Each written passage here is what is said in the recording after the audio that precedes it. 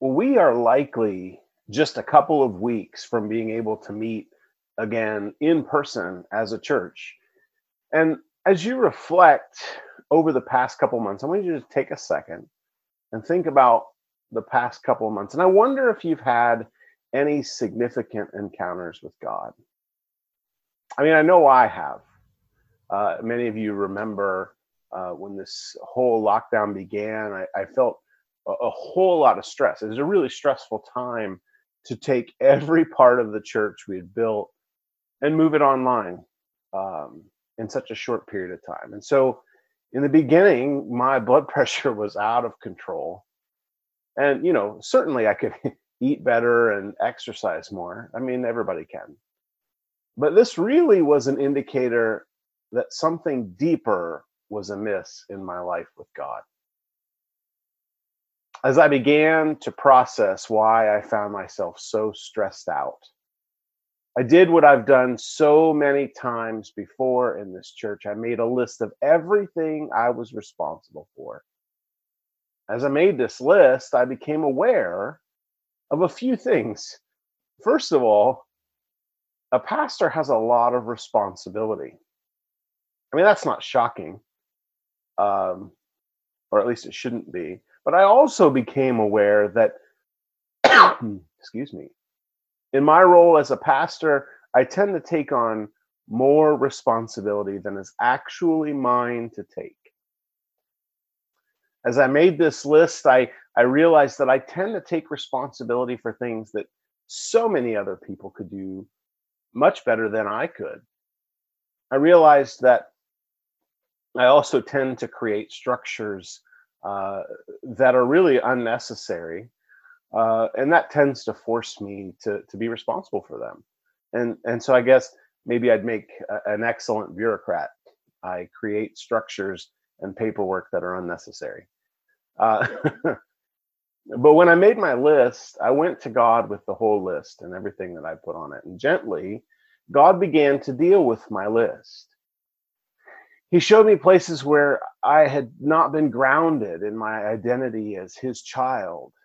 He showed me places where I was trying to earn my value in the things I was doing. It wasn't the things that I was doing were bad things. It was that my reason for doing them was hoping that I would gain value and acceptance. I was doing lots of things, quite simply, that God had not asked me to do. As I surrendered control of the things that I do over to God, as I turn that over, one thing really became clear: God really hasn't asked me to do all that much. But in my unhealed brokenness, I'm driven to do a whole bunch of things, and I tend to overfunction. But as God gives me grace, I'm pursuing transformation to become a different kind of person, the kind of person God designed me to be. A few weeks ago, we began this series called Different. And what I told you is that spiritual health and emotional health are deeply intertwined. Pete Scazzero, some of you will know, a pastor in New York, he says that you can't be spiritually healthy if you're emotionally unhealthy. And generally, the church does a pretty good job of tending to spiritual matters. But when it comes to emotional health, we tend to lag really far behind. So this series, we're aiming at looking at how we can become more emotionally healthy in order to become more spiritually healthy. And as we begin with emotional health, the first few weeks of the series we're taking to identify the places where we experience anxiety. Really, we're doing this so that we can submit those places to God, so that he can transform them and heal them, so that we can become the kinds of people God intends us to be. The good news is that humans respond to anxiety in predictable patterns that we can observe. So if we can become aware of the places where we exhibit these patterns, we really can begin to see our own anxiety. And more importantly, what triggers our anxiety. The predictable ways humans respond to anxiety are triangling, conflict, distance, overfunctioning, underfunctioning. And last week I talked about conflict and distance, and I hope you were able to see the places in your life where conflict and distance show up.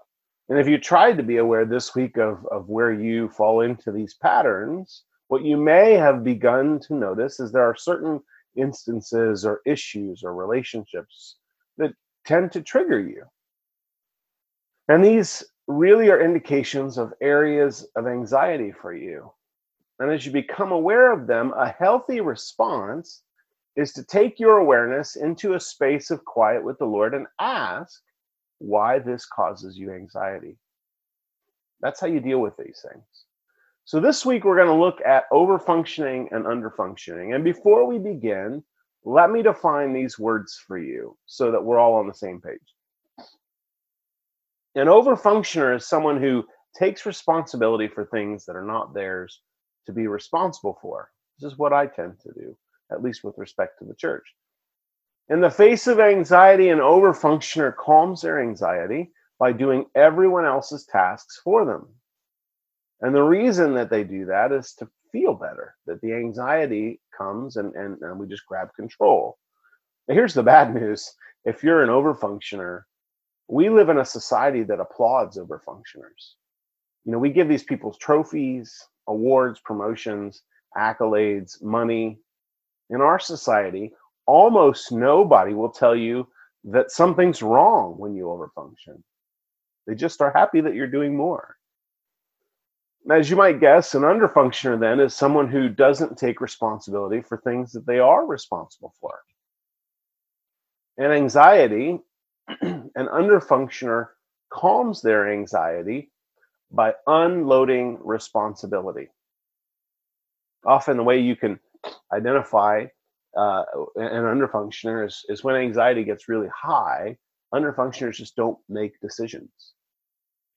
They just sort of expect somebody else to step in and make the decision for them. Now remember, these are just warning signs. These are the lights on the dashboard that point to an indication of a problem. It's an indication you're experiencing anxiety, and in the face of that anxiety, you either take control, if you're an overfunctioner, and assume responsibility for other people's tasks, or if you're an underfunctioner, you step out of your responsibilities. And here's a critical piece of the puzzle. These things happen together. You can't have one without the other. You can't have an underfunctioner unless you have an overfunctioner. Even if your tendency is to underfunction, the only way that really happens is if somebody steps in and overfunctions for you. And so much of the time that we're going to spend today talking about this, we're going to really focus on overfunctioning, but just recognize that underfunctioning is also an indicator of anxiety. So what I want to start out with doing is I want to look at the way this functions in a biblical context. If you have your Bibles handy, you can turn to Exodus 18. And as you turn there, let me turn there as well. We're going to look at Exodus chapter 18. And let me give you a little bit of context. We went through Lent leading up to Easter, and we looked at the beginning few chapters of Exodus. And so as we fast forward, as we get to chapter 18, the nation of Israel has come out of Egypt. They were pursued by Pharaoh and his army, and they walked through the sea on dry land. You may remember that story where God parts the sea and Israel walks through on dry land. But then Pharaoh's army goes through, and they get drowned in the sea as it comes back together. Now, by the time we get to chapter 18, Moses' father-in-law has now come to be with him. And so chapter 18, we're going to look at verse 13, and that's where we are. Here's what we read. The next day, Moses took his seat to serve as a judge for the people, and they stood around him from morning till evening. When his father-in-law saw all that Moses was doing for the people, he said, "What is this you are doing for the people? Why do you sit alone as judge while all these people stand around you from morning till evening?" Moses answered him, "Because the people come to me to seek God's will. Whenever they have a dispute, it's brought to me, and I decide between the parties and inform them of God's decrees and instructions." Moses' father-in-law replied, what you're doing is not good. You and these people who come to you will only wear yourselves out. The work is too heavy for you. You cannot handle it alone. Listen now to me, and I will give you some advice, and may God be with you. You must be the people's representative before God and bring their disputes to him. Teach them his decrees and instructions and show them the way they are to live and how they are to behave. But select capable men from all the people, men who fear God, trustworthy men who hate dishonest gain, and appoint them as officials over thousands, hundreds, fifties, and tens. Have them serve as judges for the people at all times, but then have them bring every difficult case to you. The simple cases they can decide themselves. That will make your load lighter because they will share it with you. If you do this, and God so commands, you will be able to stand the strain, and all these people will go home satisfied. Moses is a classic overfunctioner. When his father-in-law is asking him, why is he doing this? Verse 15 says, Moses tells him, it's because people come to me to seek God's will. You know, one of the traps for Christian leaders and people who lead in any sense in Christian circles is this idea that people are coming to you because you are the dispenser of God's wisdom. You see it all over the place. You see it in churches everywhere. There's pastors that do this everywhere. And you may not say it explicitly. I don't know of any pastor that says, well, I'm the one that has all of God's wisdom to dispense. But your actions tell it. This is overfunctioning. It happens at all levels. I mean, it's not just pastors. It happens when you lead someone to Christ and they're a new follower of Jesus and they don't know anything. So, of course, I have to tell them all the things. It happens when you lead a team, that you're the one, you're the guru. It happens when you lead a small group. It happens when you pastor people and when you lead a church. And so you begin to be the guru for those people you're leading. And here's the thing, they actually tend to be happy to let you do that for them. Most people are not going to fight you whenever you're trying to be that for them. And for you, it really feels good, after all, to be recognized as someone special, doesn't it? Don't we like that? I mean, you like to feel that way. And it all seems fine. But here's the problem. When you overfunction for someone, it forces them to be an underfunctioner. You can't have one without the other. And so instead of growing up into maturity, effectively what you've done is you stop their growth. Because pastors tend to be overfunctioners, what happens in so many churches is that we have people who expect the pastor to be the dispenser of all the religious goods and services. We grow into this unspoken expectation that the pastor will live a deeply vibrant spiritual life with God, and then he or she will dispense to us what we need. And the problem is, when this happens, people die spiritually. We see it all over the place. And if I'm honest, I think that's probably part of why our churches and our cities are not transformed, is because we've built this culture where the pastor overfunctions and is our spiritual guru, while the vast majority of those who follow Jesus, who are not pastors, are happy to let them overfunction. I'll give you an illustration from real world. If you help a chicken out of an egg when it hatches, generally speaking, it's going to be detrimental to the chicken in some way. Sometimes when you do that, the chicken just dies. Other times, when you do that, the chicken is like misformed. It doesn't actually generate the muscles that it needs because it's not fighting out of the egg. And so Here's the problem, is that there's something in the struggle of getting out of the egg that the chicken needs to survive. There's something about going through the process for itself. The chicken needs to learn to fight for itself and stand up on its own two legs. The same is true of people. Now, let me say this as sensitively as I know how. And please hear my heart. I need you to hear my heart for you as your pastor, and know that I say this because I deeply, deeply care for you. I am not responsible for your spiritual health. Neither is Jerry, neither is Tyler, neither is any pastor in the world. Even though it's easy for us to fall into that role, no pastor is responsible for your spiritual health. Nobody is responsible for your spiritual health except you. If your spiritual life is dependent upon someone else preaching the right sermon, or singing the right songs, or having the right prophetic word, or praying for you in just the right way, or maybe going to just the right conference, your spiritual growth is stunted.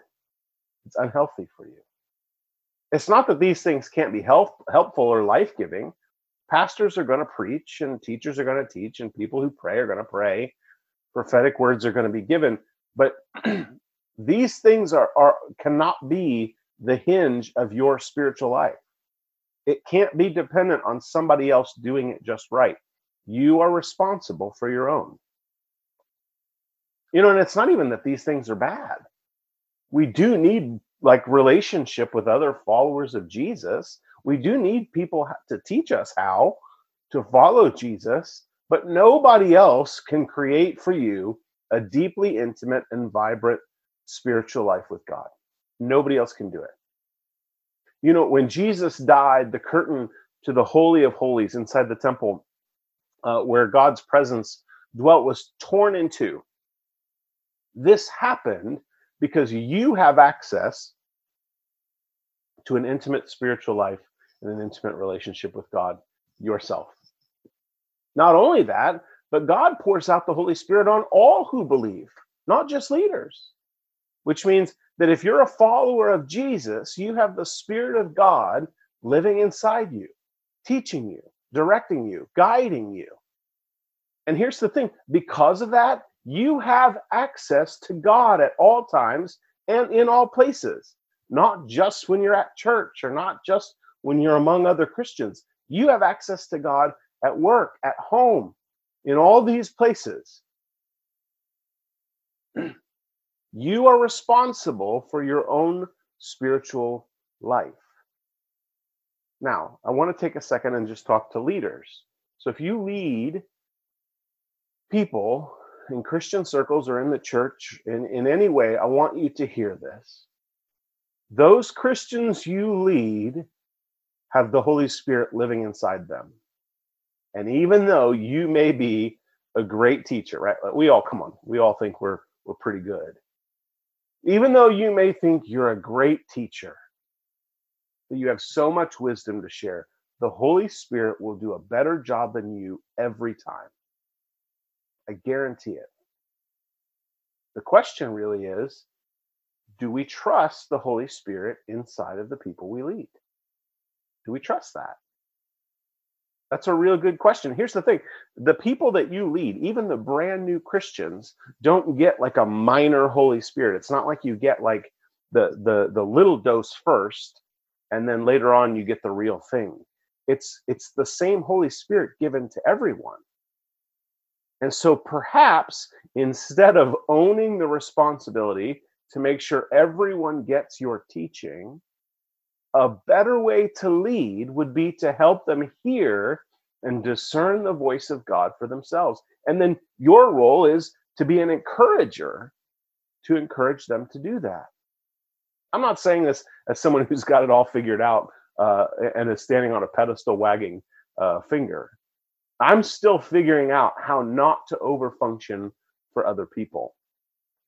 All I'm saying to you is that as you and I co-labor, in leading God's people, let's not stunt people's growth by trying to be the Holy Spirit for them. Okay? This overfunctioning dynamic doesn't only happen in Christian leadership and in the church, it happens in families too. And often it shows up as one family member who's responsible for way more household duties than the other. Probably a couple smirks there, right? Don't point at the person you're sitting next to. Any of you, anyone else resonate with this? Like, this is a lot of homes, right? The classic example is, of course, there's the wife who cleans and cooks and does laundry and makes sure the kids get what they need while the husband just does all the things that he wants to do. I mean, it could be the opposite. It could be the husband that does all the work. But the key indicator here is that one person is taking responsibility for things that should be shared. Another place this happens is in a workplace, and many of you probably can relate. A great example is the boss who micromanages everyone because nobody could possibly do it as well as he could do it. And so everyone else around him, because he overfunctioned, everyone else around him is forced to underfunction. Now, here's how you can tell this is happening. All the really talented people, all the really good people, they just leave. They decide to go someplace else where they can work and exercise their gifts and their abilities. And everyone else who stays takes on this maybe unspoken understanding that they have to resign themselves to functioning well below their ability. And really, the results of the team are usually pretty pathetic. They don't really perform well at all. Now, you may have been in a work dynamic like this. Maybe you are now. Or maybe you're the boss that's doing this. And there's no shame in this right now. We're not trying to shame you. What I'm saying is this is what happens when overfunctioners are anxious. And so if you are the boss, the awareness is a great first step to being able to change things, being aware that that's what you do. The overfunctioning, underfunctioning dynamic, it can happen in any relationship. Moses was overfunctioning for the Israelites, and his father-in-law sees the problem. If he continues at this pace, he's going to burn himself out. And this is what happens to overfunctioners. If you tend to overfunction, chances are really good that you spend a lot of your time on the edge of burnout. You're probably very brittle, right? And you're constantly on the edge of just not having anything left to offer. And here's why you do that. It's because you're constantly carrying the weight of not only your own responsibility, but the responsibilities of all those around you. Eventually, you resent people, and maybe you already resent the people you overfunction for. And secretly, or maybe not so secretly, you blame them for not doing the things that you think they should do, or not doing them well enough. But here's where you get to notice something, if you want to. When you're feeling exhausted, when your fuse is short, when you're feeling resentful, stop for a second. Ask yourself, why do I feel this way? And what you're probably going to discover is that there's a source here of anxiety for you. Overfunctioning is a warning sign. It's the light on the dashboard that we're experiencing anxiety about something. We're trying to take on responsibility for everyone else's things in order to calm that anxiety. Pay attention to why. Why do you feel like you have to be responsible for everyone else's stuff? It's probably because there are places in your life that you need God to intervene. Now, Moses was overfunctioning for the Israelites, and here's another thing that happens when you overfunction. What was happening there is he was robbing them of the ability that God had given them, each one, to serve each other as judges and leaders. If you overfunction for other people, what you do is you take away their God-given dignity to be their own fully functioning selves. And really, overfunctioning has a lot less to do with everyone else and a lot more to do with how you handle your own anxiety.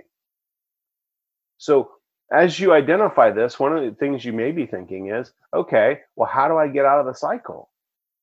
I mean, I've been naturally doing this my whole life. How do I do something else?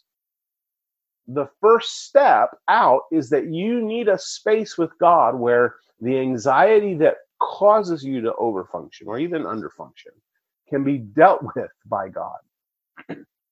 Whatever validation that you're lacking, which tends to be one of the things that causes us uh, to move into overfunctioning, is that we're seeking validation.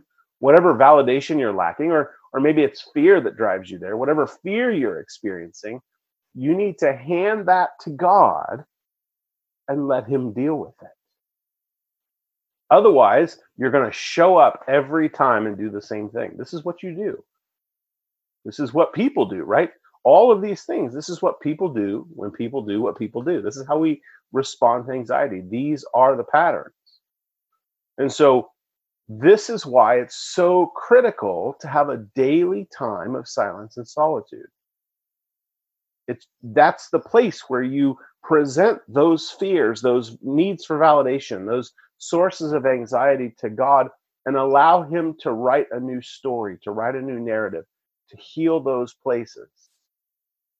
The other thing that you can do, and you should do, I mean, everybody should have a weekly Sabbath, but especially if you tend to overfunction, a weekly Sabbath is a resistance to this need that you have to make everything okay.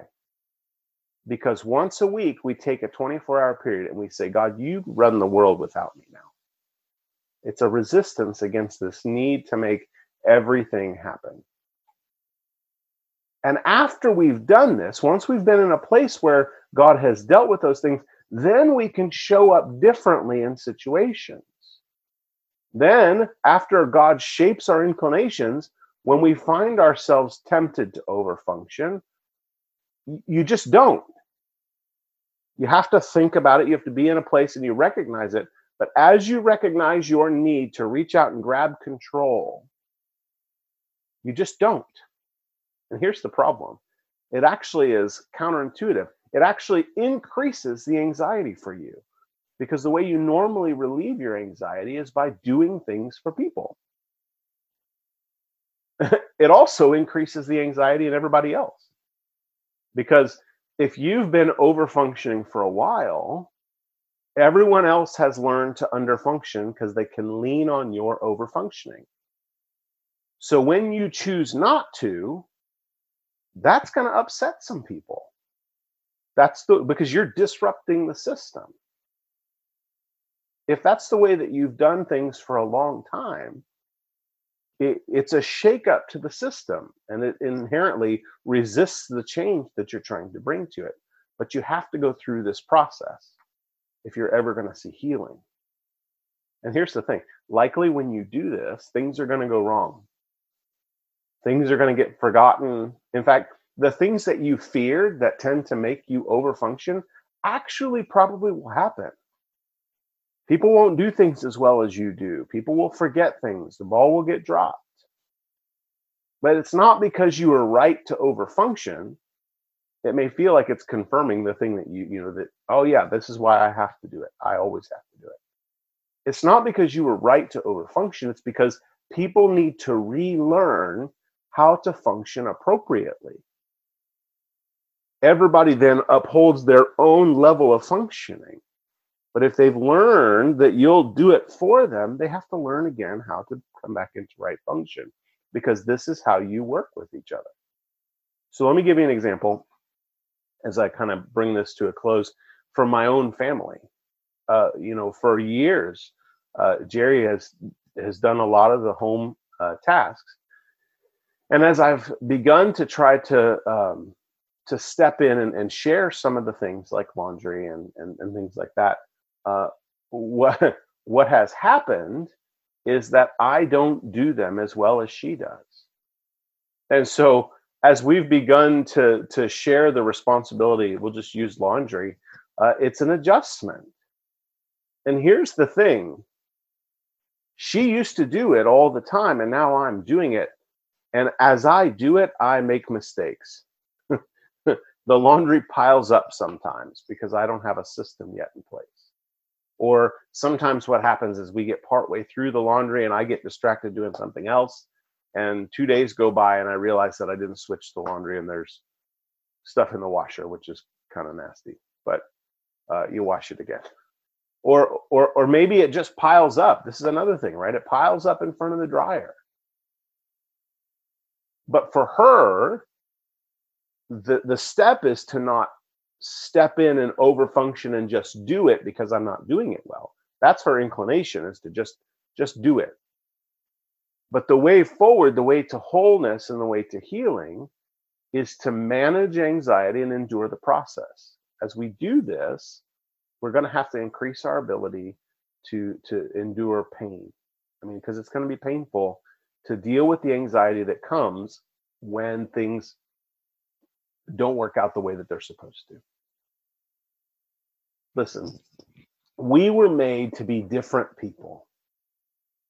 We were made to be the kind of people who can be present in situations that are anxious and yet calm enough to bring thoughtful response. I mean, isn't that what you see when you look at Jesus? You read through scripture, right? And everywhere that Jesus goes, there's people that are freaking out all the time, over and over and over and over and over again. People just freaking out. And yet Jesus, in all of these situations, he responds thoughtfully. He doesn't give in to the anxiety of the situation. He shows up as a calm presence. And I think that's what we're supposed to be. I think as we show up into the world, the way we live as different kinds of people is where everyone else is freaking out, we are calm, and we're a presence that removes anxiety, or that lessens anxiety in situations. This is the kind of people we're supposed to be. Here's the thing, though. Modern day psychology, even though they know all of this stuff, they really don't have a solution for you, right? Here's what modern day psychology tells you whenever you experience anxiety. And even as you become aware of the anxiety that you experience, here's what they tell you: try harder not to be anxious. Just try harder.